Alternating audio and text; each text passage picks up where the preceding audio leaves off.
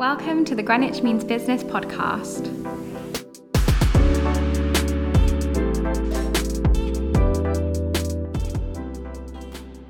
Welcome back to Greenwich Means Business podcast. Today's episode will be on student finance and how to budget during your studies. And we have students Yulia and Ashvi here with us to discuss their experiences. So we'll go straight in. How do you keep on top of your finances? Do you budget while studying? To be absolutely honest, I don't budget much. I find it very difficult and I don't have time to calculate everything I'm gonna spend. But to be absolutely honest, the most important for me is, I think, knowing what your expenses are. How much do you spend on your rent? How much are your bills? How much you're gonna spend on your monthly public transport or groceries? So for me, just knowing that, I know how much is my income and how much should I maybe put on the saving account. How much can I live for my other things, going out or like some other pleasures. I think knowing that it just allows you to save some money every month. That is budgeting technically. You're just doing it like a less rigid that's way. True. I don't do that very in depth, so I don't have my particular amount of money I have to spend of groceries every week or every month.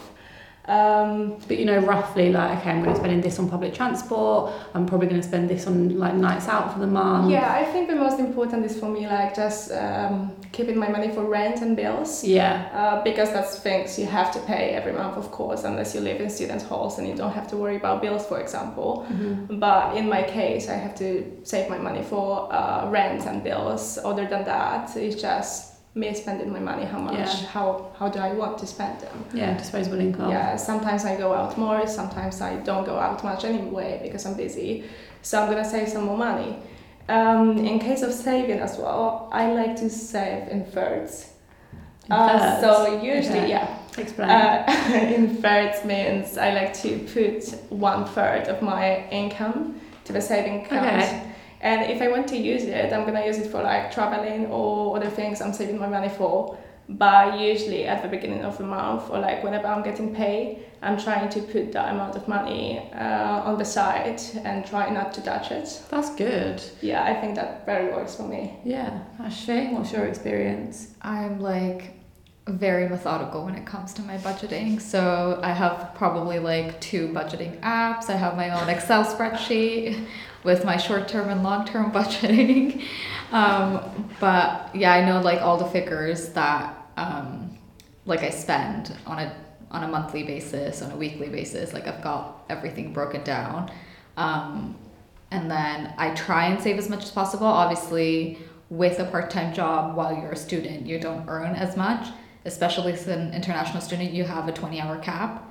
So obviously if you're on minimum wage or whatever it is for your age group, you're not going to be earning that much. So if you don't have student loans and stuff, it is quite difficult. So you do have to be on top of your expenses and everything. So much more like calculated. Yeah, that leads me on to my next question. I was going to ask, have you had to get a part-time job? Obviously you're in your 3rd year, you're in your placement year, you're in full-time work, but have you, during your 1st year, 2nd year and final year, have you had to kind of get a part-time job to be able to afford to live in London, to afford to do the things you want to do? So obviously initially when you get the visa to come here, you do have to prove that you can afford to be here. Okay. And that depends on whoever decides to sponsor you. So in my case, it was my dad. But obviously finances don't really stay the same. Yeah. Like they fluctuate, you know, the interest rates go up and down, currencies change. So it's not like there's always a steady stream of income. So I think I got a job literally 2 weeks into me moving to this country. Immediately I had a job. And again, I was maxing out my hours. So I was working 20 hours every single week, which wasn't too bad. I think 20 hours is fine. You can manage your studies alongside that. But yeah, I would definitely say, even if you're not struggling for cash, I would say get it anyway, because it's nice to save or like have some more disposable income. Yeah, and it's also good to have like working experience whilst you're studying. Yeah, exactly. Yeah, I guess it's similar to having I was an international student and I got a student loan, but you had to give your parents your parents or one of your parents, if your parents are split up, income from like a certain year, and then from that basis you got however much you got your student loan. Yeah. But even me getting a student loan, I still got a part-time job, just because like you said, it's nice to have some income that you know, like you can spend on a night out, or you can spend on some clothes you want, or you can save it to go travelling. Yulia, what about you? Before your placement, did you have a part-time job? I have actually a very different experience than Okay. Ashby. When I came here to the UK, I didn't work for like first couple months, Okay. and my parents were very supportive.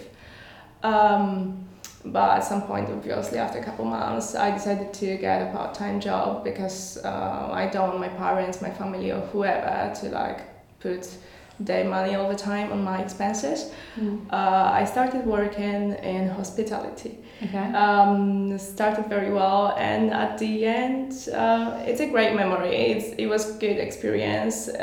It was very nice, very funny sometimes. Other days I wanted to go home and cry after after the whole mess. So I think having a part-time job, it's very, very important, Yeah. very helpful. Yeah, and it gives you for life new experience students. as well. Did you find your part-time jobs independently, or did you use any university like services? My first part-time job, the hospitality one, was independent. I just found it because of friend of a friend. Someone taught me. My another job in marketing, actually I found it because of university, Okay. which is societies. So when I came to uni on Welcome Week, I joined a couple of societies. There I met people when I started going some business conferences with, and that's how I met people who I'm working with till now in Federation of Polish Student Societies in the UK. And my another job, which is a placement, I also found it because of university. Yeah. So there are services there to help Yeah. students if they if they are Yes. struggling with money. At the moment, I'm working 2 different places, both because of uni.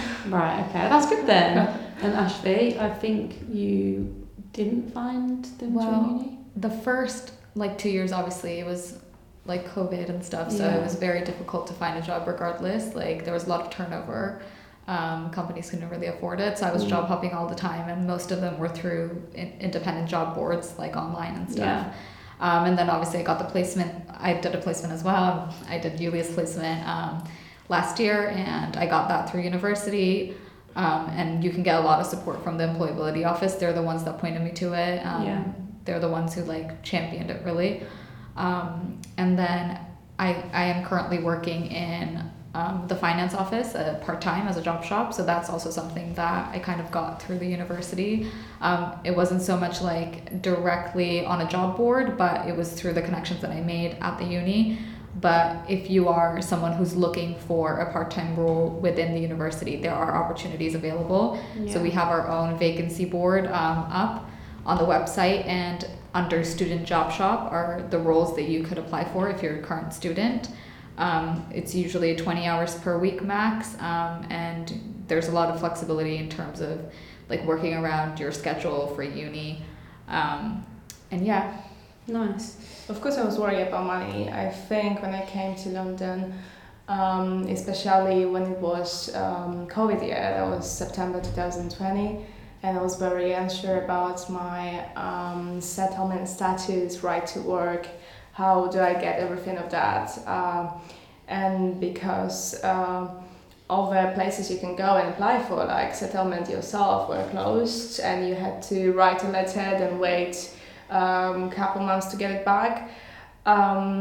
I got my pre-settlement and all the documents, I think 3 months after I came to London. Okay. So that took really forever. So is that why you couldn't get a job Yes, straight away? I couldn't get Okay. a job before because I was waiting such a long time. Mhm. But I think literally everyone was waiting for their documents. I think that was all because of COVID, but I was feeling very bad for other people that really had to work immediately when they came into London. For me, I had so much support from my parents, and I really appreciate that. But when I got my first job and all my documents, I think it made it way more easier. Ashvi, what about you? Did you have anxiety before you started uni about money? So obviously it's like super expensive for international students generally to Mhm. come here. Like tuition fees are higher, and once you get here, like the setup costs I would say are higher because the culture is so different. Like you Mhm. don't really know how different everything's gonna be, what costs there are. Like a TV license, like Yeah. you don't technically need to get it if you don't watch live TV, but you don't know that, Yeah. and you still end up paying. So I was like, we're doing so much research. Most of my research actually was done on Reddit. I would just go on Reddit and see what people spent and stuff. And then I kind of made like a monthly forecast of what I would be spending when I went to London. Back to budgeting. Yeah. So yeah, right after I graduated high school, I worked the entire summer before I came to uni, and I saved all the money Mhm. that I made. Like mostly because I knew it was going to be like a massive move coming to Yeah. London, especially not having worked before, not being independent before, you don't really know. So I had like some buffer money. So in case I didn't find a job, or in case my forecast was wrong, my Excel spreadsheets are wrong. I had Were like, they wrong? well, initially when I moved, I didn't realize like, for some reason I didn't account for the fact that there would be a deposit Yeah. for the flat. So I was like, oh, I'll pay rent. I have rent. And then I was like, no, it's actually like 2.5 times the rent is like the deposit or something. And I was like, okay, I'm very glad that I actually Have savings. have savings, yeah.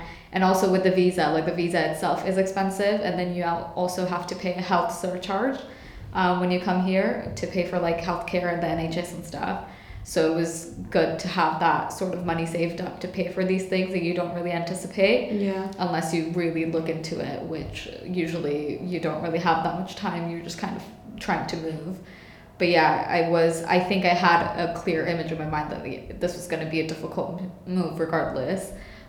So make it as easy as possible by having savings and being prepared. And exactly. Like having buffers, like mentally preparing myself to like it's, and also student life is like, you're the poorest when you're a student regardless. Of course. Yeah. But you still like enjoy your time. You just get through it. Like Julia said, you just deal with it. Exactly. You just get through it. So obviously it's like you're moving away from your parents' home where you're like really comfortable. I think it's good to prepare mentally that like you're not going to have the same sort of comfort anymore. 100%, yeah. When I was at uni, in my first year, I just like lived the life, got in my overdraft, and then come summer I was like, okay, I can't do anything in summer because I've maxed out my overdraft. So it's like I wouldn't recommend doing that because it's not sensible. But so I had to find a job, work all summer to get out of my overdraft, and then save a bit more. So when I started in September for my second year, I kind of, like you said, had some savings, had some extra money to be able to do the things I actually wanted to do. And then come the following summer, I had actually saved some money during my studies, and I was able to go travelling and stuff. So I know everyone's priorities are different, but you make it work. And yeah, like you said, you can get a job, you can work during the summer whilst you're not studying, especially in your first 2 years, I'd say. Third year is a bit harder because you've got like a lot more responsibilities and stuff, but first 2 years I think you can definitely find time I think to get a during job. third year you're already kind of used to That's true. that You're used- schedule, working, uni, true. and doing all of that. I think it's getting easier at this point, so I wouldn't true. be so much Like, worried about it. You've made the most of it, and you know how to balance your time and everything. That's very true. I would definitely say summers are the most important. Like people, because again, as an international student, you can actually work as many hours as you want during summer when it's off term. And obviously a lot of people don't think to utilize that because they're scared, but honestly go for it. Do max it out as much as possible. I think 50 hours is the legal limit. Work that because like it's going to make the next year so much more smoother. Yeah, and you can do the things you actually want to do rather than having to Exactly. like worry about can you afford this, can you afford that. Yeah. Do either of you have any tips on kind of financing or like budgeting during your year, or just like what students should do? Ashvi? I would say obviously you don't have to go as analytical as me. Like you don't need to be that in depth, but I would say just have like a brief sort of budget that you know like what your fixed costs are, and then what your variable costs are. Like, you know, food is going up in price because of inflation, so I would definitely account for that. if your bills are not included, I would account for the fact that electricity is going up and like adjust accordingly. Don't spend a lot of money right now because come October it might be very expensive to be living. So Yeah. I think just obviously have like that overall view of like just the economy and like what your costs are going to be and plan accordingly, and not just like, oh, these are my fixed costs now, I'm going to live like I'm going to spend everything I have, or like spend as much as I have and then put some in savings. I would say account for the future as well. Do you have a bank that helps you? Oh, so yeah, I would say try and find a bank that has like some sort of cashback offer. So when I initially moved, I just signed on with Santander because that was the easiest one that I could find. But they do take a £1 fee every month. Yeah. Really? Yeah. And then Why? because you're international. Oh God. But then I switched over to Chase, which got introduced to the UK, I think, a couple months ago, I think January. So till next January, they're doing 1% cash back on everything. And they also have like some savings accounts. They round up your spendings and you get some interest on it. So I would say just be smart with your money and like make sure you find those deals. Again, uni days is a big thing. Like I recently purchased an app, actually Headspace, because I was like, I need to meditate the next year. I need some sort of thing. So I don't actually pay for Spotify or Apple. I just got Headspace and it was £7 for the whole year because of uni days. Yeah, there's a lot of student discounts with uni days and student beans. Yeah, Stuff like that. and the Totem card is also quite big. The uni offers a Totem card. What's that? So it's like a discount card basically that Okay. registers you as a student in London, and you get loads of discounts. Nice. You can probably find it on the Student Union website. But so many discounts available. You'll get discounts on like when you initially move, you want to buy a laptop to study. That would probably have a discount because you're a student. The Oyster card, like when you travel in London, you'll get a discount if you get a student Oyster card. And yeah, just like be smart with your money. Yeah. Make sure that you're, getting as many offers as possible, and like making sure that you're not overspending on anything. Utilize what's available to you. And Yulia, do you have any tips? I think more than that, as we already said, choosing stores you want to do your groceries in, because when you come to London, you've got usually no idea how big our differences are. But it's very easy to figure out like where to shop, where to buy food.